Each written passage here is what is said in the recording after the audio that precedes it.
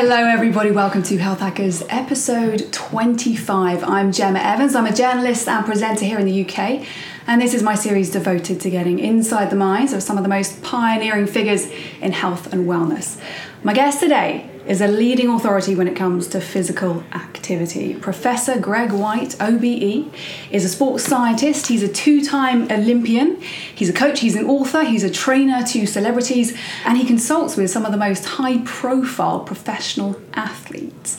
He's also the co-founder of the Centre for Health and Human Performance in London, and he's with us for the next 30 minutes to talk all things human performance and achieving the impossible.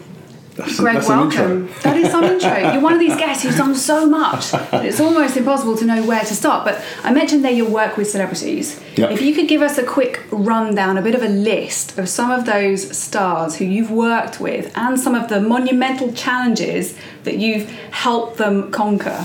The list is long. It's about 30 big challenges, mostly celebrity-based, mostly charity-based. But they include the likes of David Walliams, author, comedian, Davina McCall. What did you do with David Walliams? So with David, the first thing we did, we swam the English Channel, the blue ribbon of open water events, the toughest open water swim on the planet. And then we've actually done a few now. So we did the million pound cycle from John O'Groats to Land's End, which is a 1,000-mile cycle in a team of celebrities. And we then swam the length of the Thames, or 140 miles of it, which was pretty brutal. And then what? So with Davina, you were cycling for some of Davina's. Ultra-triathlon, yeah, from Edinburgh down to London. So it's about 520-mile ultra-triathlon, included a swim across Lake Windermere in February. Not pleasant. And then John Bishop, we went from Arc to Arch, so the Arc de Triomphe to Marble Arch, which included cycling on a bike, yeah. Cycling to Calais, then rowing across the English Channel, and then running 90 miles from Dover into London. There was Eddie Izzard as well. Eddie Izzard, 43 marathons in 51 days, which was truly outstanding. Who else? Gary Barlow. Yeah, so the whole team, Gary Barlow and Cheryl Cole et al. Up to Kilimanjaro. That was actually almost 10 years ago now.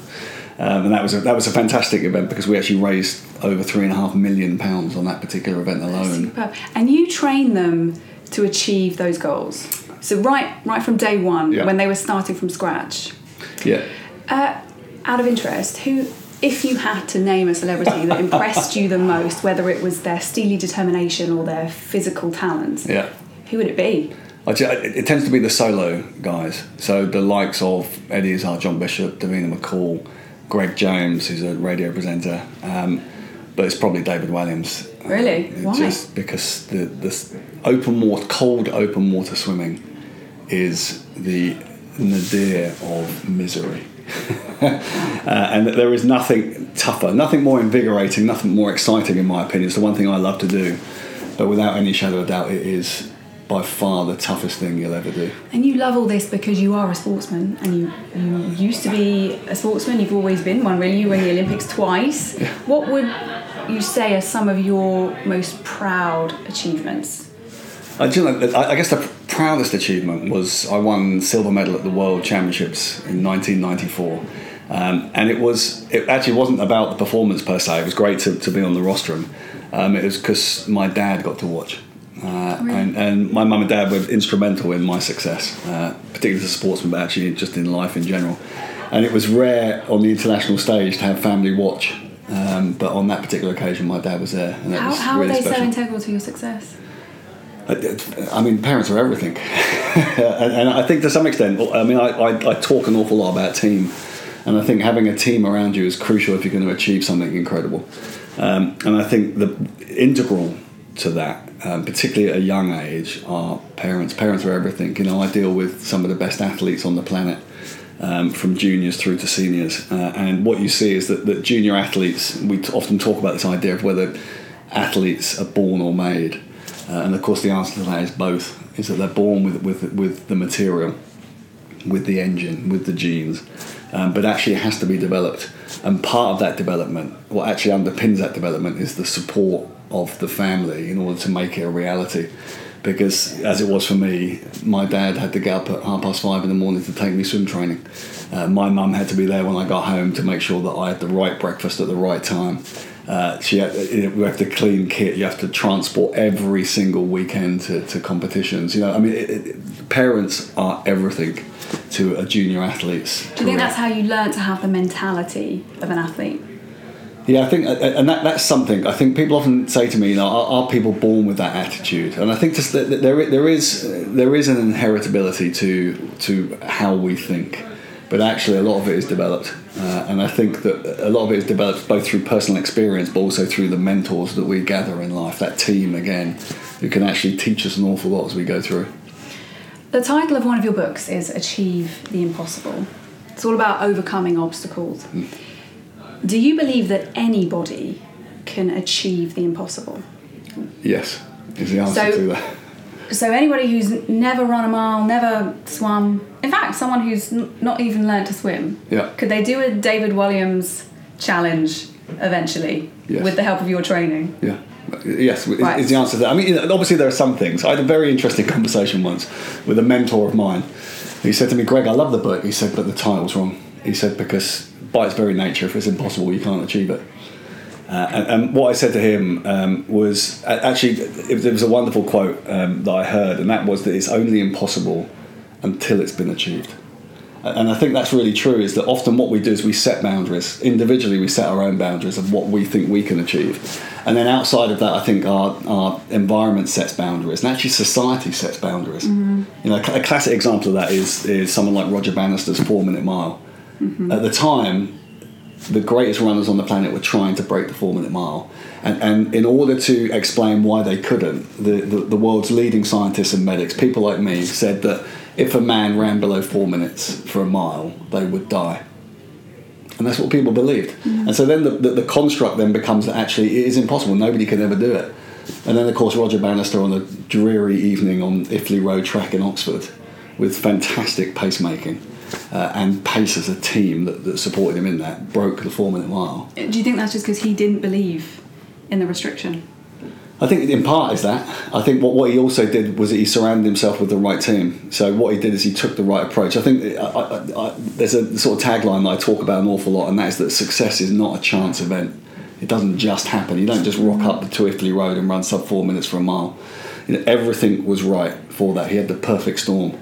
And that perfect storm was about him as an individual, but also about his training, about the way in which he looked after his health during that training, about having the right team around him and having the right pacers who would take him through the 200 and 400 markers at exactly the right point. Will you talk us through some of the methodology in Achieve the Impossible? Because I guess you apply it to your celebrity clients who've never done anything like heavily exercise-wise or endurance aimed, and then you help them to achieve these massive feats. So what's the methodology that I guess we could all learn from? Well, I think the starting point is actually to commit. I think invariably for people is that there are dreams that people have, and they get to the point where they think they can't be achieved, but they've never actually entered. They've never actually crossed the line, and if it is a big physical challenge, never actually entered the event. And so therefore, of course, you're never going to achieve it. And so I think the first thing to do is actually just cross the line. Commit to actually going for it. I want to do this and I'm going to do it. And actually, I'm going to do it. And you sign up or do something in reality. Whatever it is, you signed up. I think alongside that, I always say to people, look, tell as many people as you can. Get it out there. So they hold you to account. Absolutely right. Because actually it's amazing how with friends and family that every time you meet them, they say, oh, how's it going? You said you were doing that. And so what you can't do is you can't escape from it. Yeah.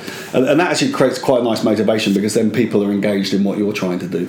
And I guess that points towards the team, because having sort of committed to it, what you've then got to do is create a team around you that can deliver it. Because nothing great is achieved alone. And this idea that somehow we have these, the world's greatest explorers have got an incredible team who sit behind them. You may not see them. Mm-hmm. And invariably in life, if you look at Olympic athletes, what you see is the end product. You see them stood on the rostrum at the Olympic Games. What you don't see is the hours, weeks, months, years of preparation with an incredible team behind them. So make sure that you actually bring that team together who are going to support you in that journey. And then critically, it's actually about planning it. And I think it's the one area where people make the biggest mistake is that they actually somehow think that they'll somehow via osmosis, move to the right point, but you won't. Planning is absolutely crucial, and I think actually making sure that you document that planning, making sure you use the team to support how you plan it, and not only setting that big long-term goal, dissect that down into short and medium-term goals, so that what you are doing is you're creating flags along the way of whether you are on track. If you're not on track, how can we change it and move onto track? And also you can celebrate success in doing that. So your top tips would be commit, get a good team, and plan. Yep. To achieve the impossible. There you go, everybody. You can achieve the impossible. Do you think we should set ourselves goals, big goals, just because it's psychologically good for us? Definitely.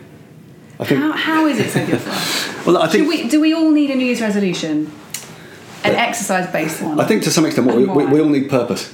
Yeah. And I think that's the point. It's actually, I spend a lot of time obviously within elite sport, but from a personal experience, I look at people who retire. So I looked at my dad who retired. I look at athletes who retire, and I think the one thing that they lose when they move away from that very structured environment where they have an identity, where they have a structure to daily living, and they have a purpose fundamentally for getting up in the morning. When you've got that actually drives the belief that you can achieve something, the commitment, and therefore the motivation which then follows that. And I think one of the big things for people is often they don't have that structure around them. They don't have a purpose. It's like going to the gym and just getting on the treadmill for some nebulous reason. It just doesn't work. It'll work for a short while, but actually what you have to do is you have to set goals. And those goals create purpose, and making sure that you set the goals appropriately. So, I mean, I, as do many others, use this SMART approach. But these ideas of specific and measurable and achievable and timely and those type of things are really important. Because what it does, it creates a purpose, a reason for being. And if you've got that, then all of a sudden it becomes that much easier. So is this you tracking your performance and building on it? Yeah, so what you are doing is you've always got a goal that you're going for. Now, obviously, you may have this big long-term goal, which is 12 months' time. But for me, I actually set for my clients is I set a goal for every single session. So when they go to do a session, they know what they're trying to achieve in that session. So can you talk us through how you begin with somebody like Davina? She wasn't an athlete, or David. Yeah. He impressed you the most. Yeah, well, Davina. I mean, if you take Davina, because obviously it's a triathlon, so it's 3 events, makes it that little bit more complex. Yeah. To some extent, one of the initial things I do is profile people. So what you do is you look at what are the determinants of performance, what's required to perform this. So for Davina, for example, you have to be able to run, swim, and cycle to complete a triathlon. Could she do all 3? And she couldn't swim. Well, she could swim. She could swim on holiday.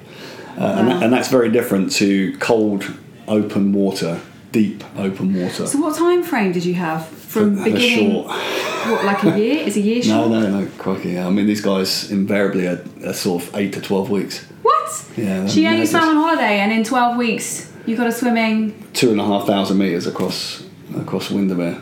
It's a tough gig. You've got to tell us how you did this. So, like, how many days a week? Because she's got a family. She had a job as well. And that comes down to time management. I remember reading about this at the time, but I never quite allowed myself to let the details sink in. You just hear about a celebrity doing something amazing and you think, oh wow, God, that must have been tough. Oh, good on them, and they raised all this money. And then you move on. But now I'm talking to you, how in 12 weeks? How in 12 weeks did that happen? Well, so what you then do is you then look at swimming. And so what I do is I dissect that into its determinants. So for example, with Davina, she could swim 25 metres and would have to recover before going again. And that's obviously in a nice, warm, shallow pool with good visibility. I remember the first time I took her open water swimming, and she'll regale this story, but it took us about 3 hours to get her into the water. Because the fear of open water it's real for an awful lot of people. I think the temperature would be a major factor. Temperature, incredible, what a difference that makes. And even with wetsuits, people often say, well, they wear a wetsuit. Cold. Well, it's called a wetsuit for a reason. You actually get wet inside with the cold water. But it is, so it's dissecting it and looking at what are the determinants to perform. And then by looking at those, what you then look at is you profile the individual against those determinants. So where are their strengths, where are their weaknesses? And so the training then has to focus on the weaknesses whilst maintaining the strengths. And what you're trying to do is trying to bring everything up together. Now, for something like swimming, it's highly technical, incredibly technical, and economy makes a big difference. And we all know that. So people who aren't great swimmers know that you do a length and you're so out of puff you can't actually continue on. So on a typical week, how many hours is she in a pool, and what's she doing in the pool? So because that was our weekest event, we focused on that very heavily in the early days, and so she was five times a week swimming. But then you've got to add on top of that the run and the cycle. You then add on things like time of year. So actually on road in winter in the UK is not a pleasant place to be. And are you each week setting her to go further or faster? Yeah, so all of it's targeted. So it's effectively it's a bespoke, tailored program for her, which targets the weaknesses, maintains the strength, but also then has a progressive overload built into it, so that she is going, for that particular challenge, she's going longer and longer. But with the progressive overload, by the time she gets to the end of 12 weeks, surely she's exhausted. So she's training 5 days. Did she have two rest days? She was training about 6 days a week. So she had one rest day a week? On average, yeah. Wasn't she just exhausted? She was pretty by the tired, time the actual event came round. And how do you avoid that with your athletes as well? Because you work with some high-profile athletes. Yeah. Anthony Joshua. Yeah. James Cracknell. Yeah. So what are you doing with them? Are you consulting with them about their training plans? Yeah, for sure. And I think what I think the one thing to remember is it's a whole package. It's actually a lifestyle package, is what you're pulling together.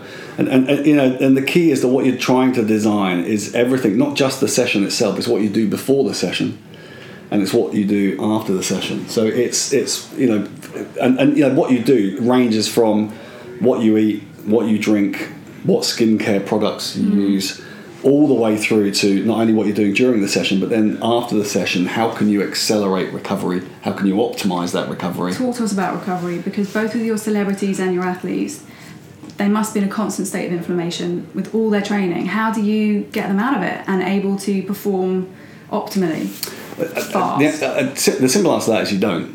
Because that's part of the adaptive process. I think what we have done, interestingly enough, within my time, I've spent 3 decades in sport and exercise science, and we've gone through the idea that what we should be doing is dampening down inflammation as much as we possibly can, because it's a really bad thing. And then, of course, what then turns out, as personally I thought at the time, is that by dampening down that inflammatory process, what you are doing is you are blunting the adaptive response.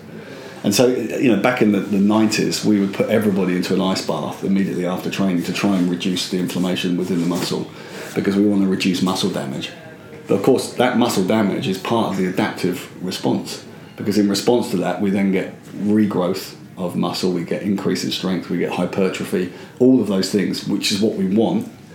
If you intervene on that, what you do is you stop that cascade, and so therefore you reduce adaptation.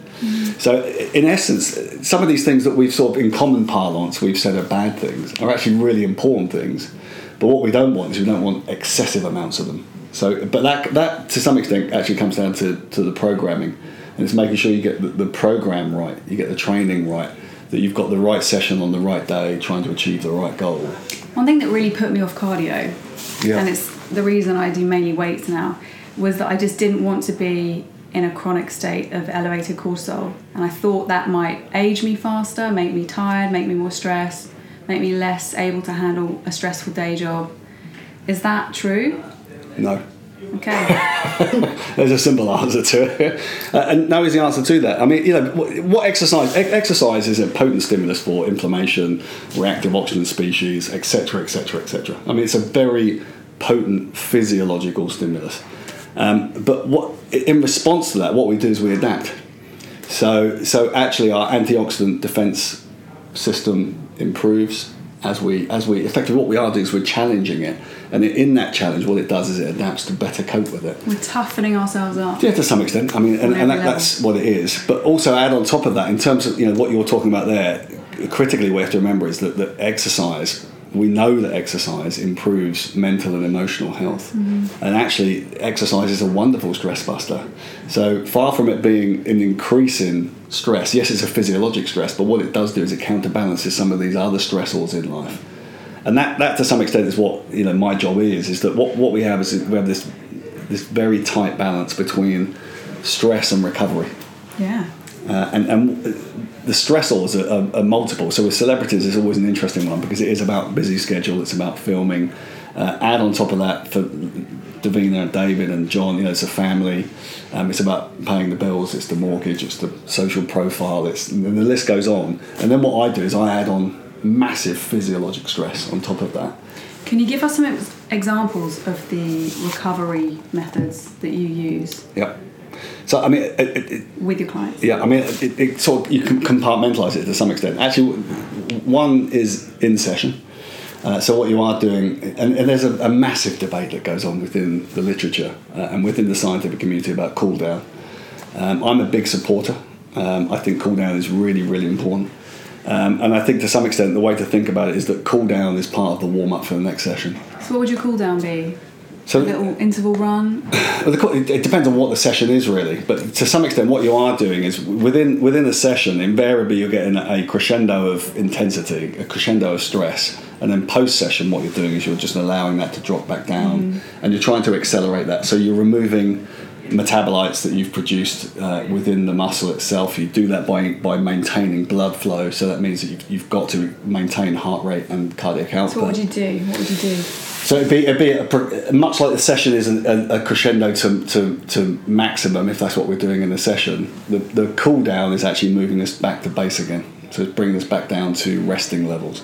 Now, very difficult to do because metabolic rate remains elevated for quite some period of time post-exercise. But you are just effectively slowing down, usually doing the same type of activity. It doesn't have to be the same activity. But the reason why we use the same type is because if you're swimming, what you've done is you've created a huge burden of metabolites within the arms, and so therefore you need to... So talking in real terms, you'd get them to do probably a similar exercise to what they've just been doing, but at a more relaxed pace. Yeah, slower pace. And to some extent, you can... There are various markers, but I like heart rate, because heart rate is a global measure of stress. And if you take a look at heart rate, what you're trying to do is bring heart rate back down again. What about recovery once they get home? So then you've got to think about what you're trying to do is support what has happened. So actually, even more acute than that is things that we can do as part of that cool down process. So things like skincare products now that are being developed, Bullet and Bone's a great example of that, is that what you see with that is that what it does is it enables us to both physically but also psychologically cool down as part of that process. So this is for full transparency, everybody, Greg is an ambassador for Bullet and Bone. This is a brand of topicals that promote recovery. Yeah. Designed to promote recovery. Yeah, actually across the spectrum, so pre-exercise, during exercise, and post-exercise in terms of recovery. And I think part of that actually is about. Interesting enough, if you have a shower gel, you will have a shower. Having a shower is quite important as part of that recovery process, physically and mentally. Other than having a shower, are there any specific treatments or therapies that you abide by? Have you ever had a go at hyperbaric oxygen therapy or cryotherapy? Yeah. Do you think they work? No. No? I'm just not sure about let's take cryotherapy for example. So what is cryotherapy? It's temperature reduction. And that ranges from icing or cold showers, for example, or cold baths, all the way through to incredibly expensive, fundamentally difficult cryochamber environments. And what they're trying to do is reduce inflammation. And we've already said, actually, what we want to do is we don't want to blunt that inflammation. We want that inflammation because it's part of the adaptive process. So why we would post-cool doesn't make any sense.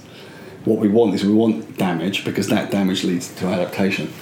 I think what's much more important to us, what we want to do is we actually want to support that repair process from it, and that repair process is governed to some extent governed by nutrition. So certainly one of the key areas that I look at is actually what we take in post-exercise.